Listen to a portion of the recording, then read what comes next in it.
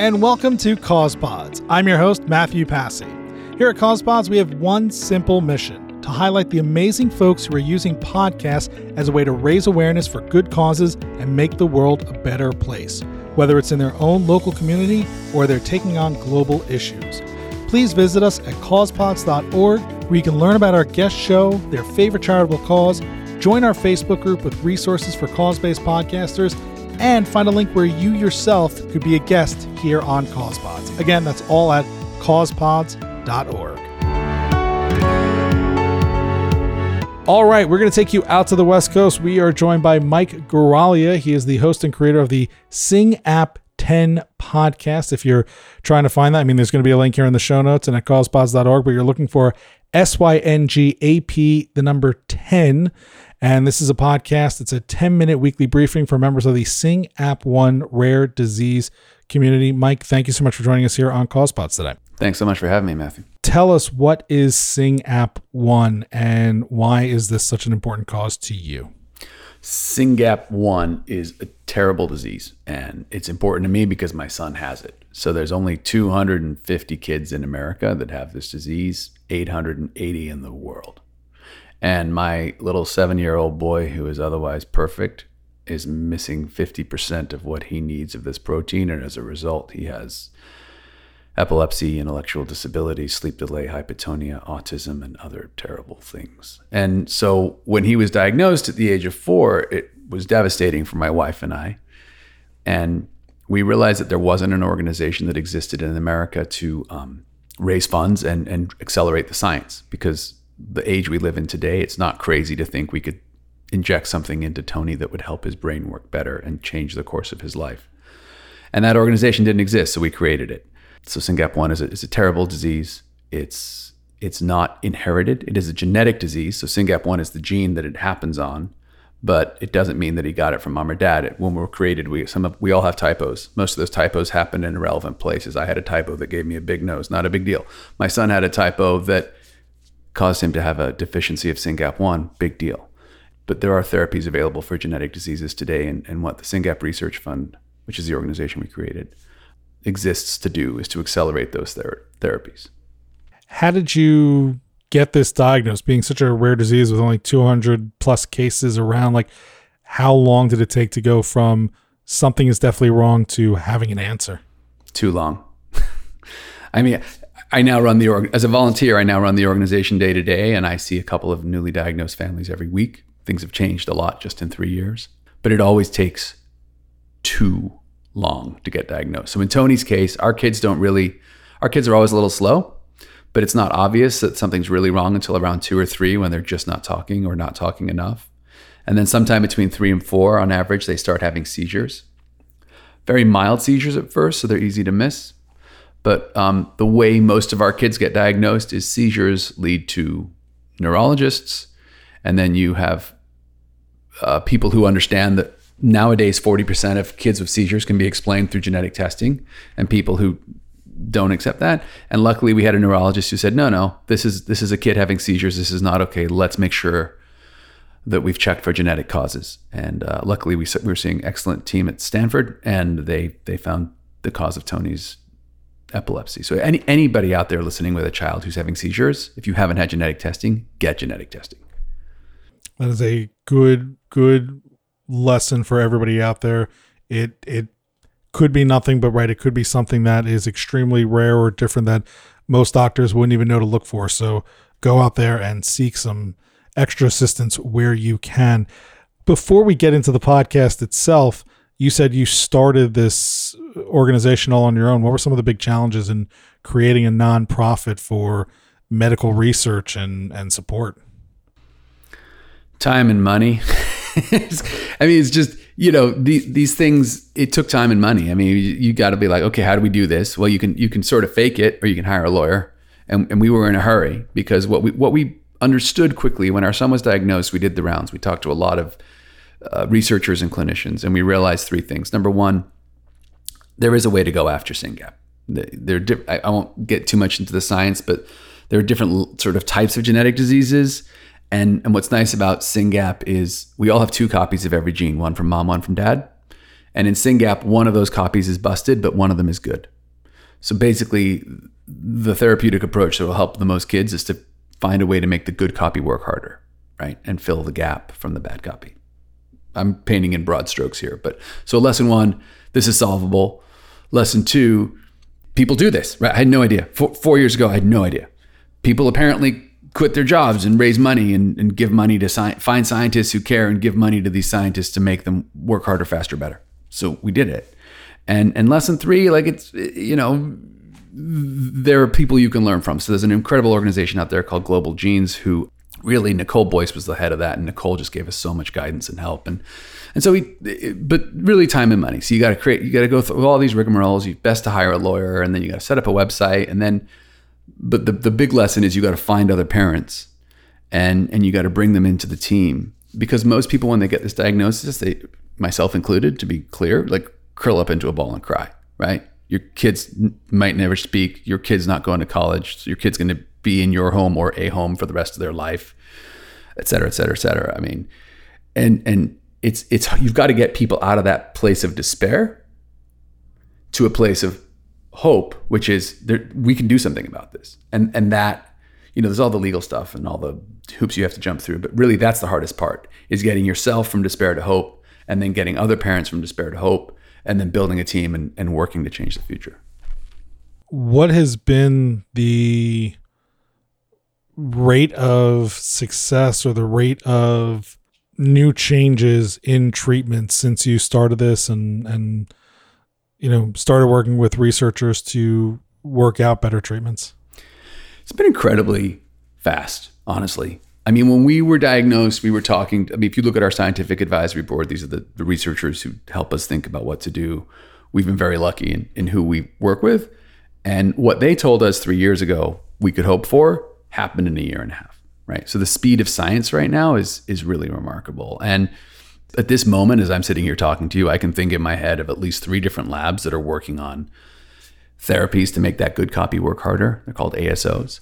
And I can think of a couple of biotechs or large pharma companies that are also paying attention to SYNGAP1. So it's looking at all these players and saying, what do you need? Like some labs need a postdoc. Everybody needs patient-derived cells. So what this means is, you know, we basically have a program right now where parents volunteer their kids' blood, and we take that blood and we grow it into stem cells, and we keep those stem cells in a central repository. And any researcher who wants them, any company who wants them, we're like, take the stem cells, please work on them. And what we're doing is we've identified this sort of step 1 of research, get patient-derived cell lines. And we've just built them and said, anyone who wants them, take them, no problem. Because what this is doing is taking months off everyone's timeline and helping people test their various approaches on patient genetic material faster, right? So that's just one example. But we are at this point hopeful that there will be some kind of therapy ready for clinical trials in a year or 2, maybe 3. But then clinical trials are where it all falls apart. So at this point, SRF is raising money and working hard to de-risk those clinical trials, to think about what it's going to take to do a trial and make sure that as much pre-work has been done as possible. So I mean, the clock is ticking, right? My kid is 7. He's getting bigger. He's getting stronger. He's getting more difficult. So I'm literally thinking, like, how much faster can we go? This is very real for everyone who's got a sick kid. After creating this organization and making what sounds like some really incredible progress along the way, why then create a podcast? This is the question. I'm so excited to answer this question. I was thinking about this morning. You know, so we created this organization and we wrote a bunch of blogs, and they were really beautiful blogs. We edited them, we cited them, we referenced them, amazing blogs. No one has time to read these blogs. And then we've had a really brilliant scientist come to our webpage. And if you go to our webpage, it's like 36 webinars. If you're a med student or a genetic student, you're going to love this stuff. Parents, they watch some of them. They follow some of them. They can't keep track. And I sat back 6 months ago now, and I was like, how? And I started getting on the phone with newly diagnosed parents, and I had the same conversation again and again and again. And I answered the same questions again and again and again. And I would send people links to the same blogs again and again and again. I'm like, this isn't working. And then the next week, another family was diagnosed. And the next week, 2 more families were diagnosed. And I'm like, how do I keep up? So that's point 1. Like there was a huge need for communicating the same material again and again. Number 2, The answer changes over time, right? The thing I would say today is different than what I would say 3 months ago because so much is happening. Number 3, you got to remember my audience. These are people with very sick children, autism, epilepsy, sleep disorder, hypotonia, blah, blah, blah, blah, blah. They see so many doctors, it's ridiculous. The time they're not spending taking care of their kid, changing diapers, seeing doctors, they're fighting with insurance. Oh, and by the way, someone's got to pay the bills and they got to take care of themselves. These people, rare disease parents of very sick children have no time. They're certainly not going to curl up with a tablet and read my beautiful blog posts, right? So insight 1, my parents are time deprived and they're exhausted, right? They don't have time, and they don't have time to read these blogs. Point number 2, it's very lonely being a rare disease parent. You can't take your kid to the park if your kid's going to do something cause a scene, right? And if your kid has a sleep disorder, you're tired during the day and then your kid wakes you up at 2 a.m. and you spend 2 hours getting them back to bed and it's 4 a.m. and you can't sleep. Or if you're taking your kids to a lot of appointments, you're sitting in the waiting room for half an hour while they do their precious therapy. And so the insight is that my families are exhausted, scattered, fragmented. It's a very lonely existence. Whoa, what if I could just have timely updates appear on their phone and go right into their ears? They don't even have to read it. Like, if you think about the rare disease use case, a brief weekly podcast is like magic. And then it gets better because things are, as we just talked about, Matthew, things are happening so fast, right? There's so much news, there's so much information, there's so many papers, there's so much work that we're doing that like this week I have more news and next week I'm going to have more news. And in 3 weeks, guess what just happened? That thing I talked about, it's real. It's a perfect medium because I can go right to parents and give them news they need. And these are people who need this information. And why do they need this information? Because I want them to have it, or do they need it because they need it? They need it because they need it, right? They have a sick child. And if you remember my point before, I used to think my job was to raise money. And then I used to think my job was to find parents. Now I think of my job as, I have a lot of jobs, but the most important work I do is to get people from despair to hope. And the way you get people from despair the way you get people from, oh my God, my child is sick, they're going to be sick for the rest of their life, my life is over, it's a disaster, to maybe things can get better, is you give them information, you tell them the truth, you bring them along. And the first time you have that conversation, they're like, it's too much. But the 4th or the 5th or the 6th time you have that information, it starts to sink in. And so the insight was, I need to communicate better. And I need to get messages to parents where they are. And that's what was the genesis of SYNGAP 10. And then what I've learned over time is it's an incredibly powerful tool because it takes less energy to listen than it does to engage. So by the time someone's called me, they're ready to hear something. But there's a lot of parents I've realized with SYNGAP 10 where they discover it and they listen for a couple months and then they call me.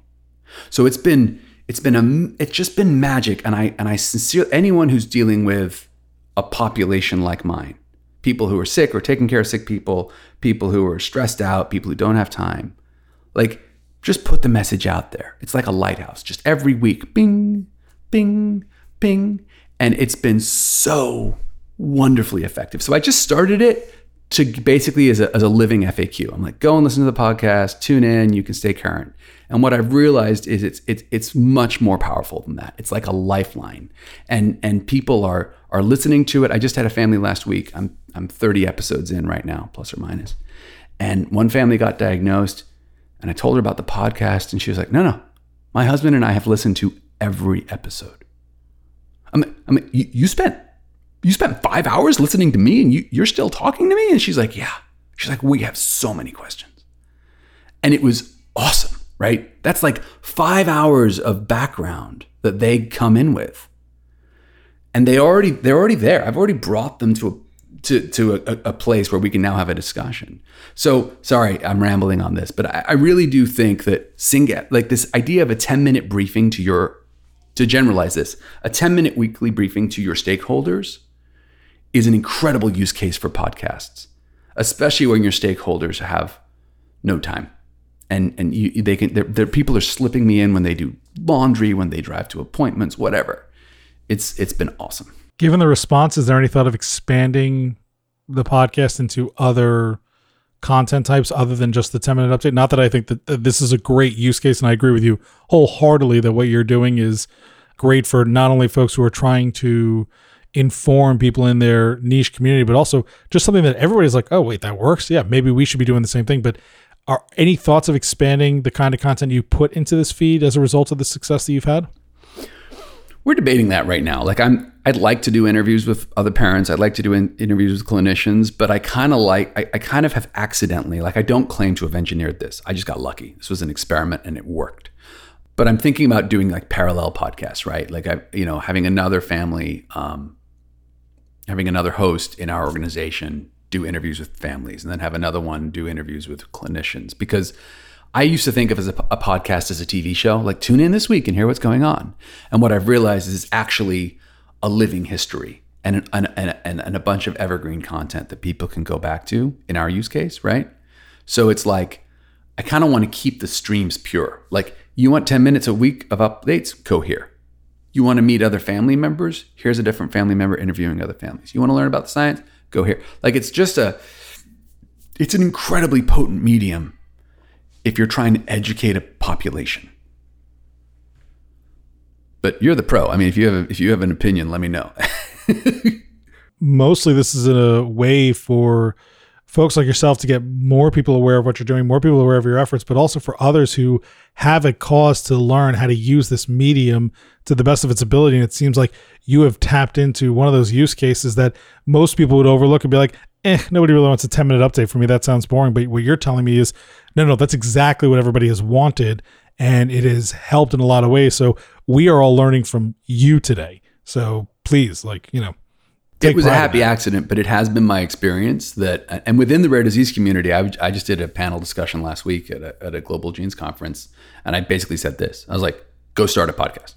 Best case scenario, you have my experience and it serves your community. Worst case scenario, it's a disaster and you just delete it.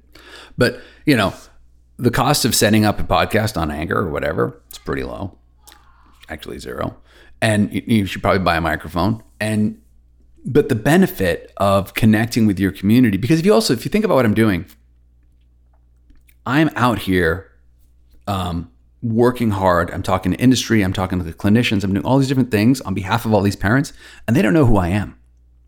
And then one day there's a mom diagnosed yesterday. Last week, she had no idea who I was and she didn't care. Yesterday, she realized that the reason her little girl is sick and has been sick for 10 years is for this gene. And she's suddenly like, who is this Mike guy? What is he doing on my behalf? Like, I got to figure this guy out. That's a totally reasonable thing for any parent to say. And if you have been appointed to lead an organization, or if you've appointed yourself, kind of like I did, you still need to earn the respect and the trust of your stakeholders by communicating with them. And that communication takes a huge amount of time. But a podcast is a really effective way to be transparent and just let people know. And a little bit about human psychology. When I was starting this, I was like, I'm just going to do a video podcast, keep it simple. What someone said to me, they said, Mike, you got a lot of people out there and you need to build their trust. You need them to get to know you. They're like, consider doing a video podcast. And so I do a video podcast, right? SYNGAP 10 is actually 2 streams. I do SYNGAP 10 via Podbean, which goes to Apple. So my Apple podcast is a video podcast that also the Podbean posts it on everything, right? Facebook, Twitter, whatever. And then I take the same MP4 file and I reprocess it to MP3 and I drop it through Anchor because Google won't take video. So even though I have one SYNGAP 10 brand, I've actually got 2 streams out there, which makes analytics a bit of a pain. But what it ensures is that if you type SYNGAP 10 into anything, you find my update, right? And so that was a bit of a learning. But the people who are connecting on video are seeing my face and they're realizing that I'm really in this for the kids. And that serves the organization and the community in the long run, because this is not going to get simpler, right? Once we have a therapy, we're going to have to start talking about clinical trials and people are going to have a lot of valid concerns and questions. And what do you mean we're going to have to stick a needle in my kid's spinal column? Because we need to get the medicine to the brain, right? This isn't a pill you take. This isn't something you shoot up and this isn't something you put in your arm. We're going to have to literally take kids, stick a needle in their spinal column and let it percolate up to the brain. So the building trust and letting people see your face and letting people connect with you on this really human level is, again, a very powerful and I think potentially underrated aspect of these podcasts or video podcasts. Well, once again, it is the SYNGAP 10 SYNGAP 10 podcast. You can learn more about it at the syngapresearchfund.org, or we will have links obviously in the show notes and at the podcast and on causepods.org. And please, please, please also go check out syngapresearchfund.org. There you can donate and support the great work that Mike and the other families are doing to try and come up with effective treatments for children who are dealing with SYNGAP 1, and also possibly volunteer your time or other efforts to help them out. And frankly, if you are thinking about a way to update your community about what is going on, the model that Mike has created here for SYNGAP 1 is pretty remarkable. And so I think there's definitely a lesson to be learned from them. Mike, thank you so much for coming on CausePods today, telling us about your show, and for giving us a good lesson on how to use this medium more effectively. And thank you for joining us. Yeah, my pleasure. Thank you for, every bit of awareness helps. So I appreciate you. I appreciate you talking to us. Thanks for listening to this episode of CausePods. If you've been inspired by the work of our guest, please check out the show notes to this episode in your podcasting app or at causepods.org. There you will find links to their show, their website, their podcast links on Apple, Google, Spotify, as well as a link to support the charity that they highlighted here in this episode. You will also find at causepods.org a way to subscribe to this show on your favorite podcasting app, how to sign up to be a guest on this show, and a link to our Facebook group, which is going to have special resources just for the folks who are podcasting for a good cause. And I can tell you right now, we've got one great deal from our friends at Podpage, but you're only going to learn about it and get that special deal if you are a member of the Facebook group for CausePods. And before I go, I should say thank you in particular. The show is edited and produced by Ben Killoy of the Military Veteran Dads podcast, and what a great job he has done. And all this is made possible because of the great support that I receive from Shannon Rojas here at thepodcastconsultant.com. Once again, if you want to learn more, go to causepods.org. Thank you so much, and we will see you next time on CausePods.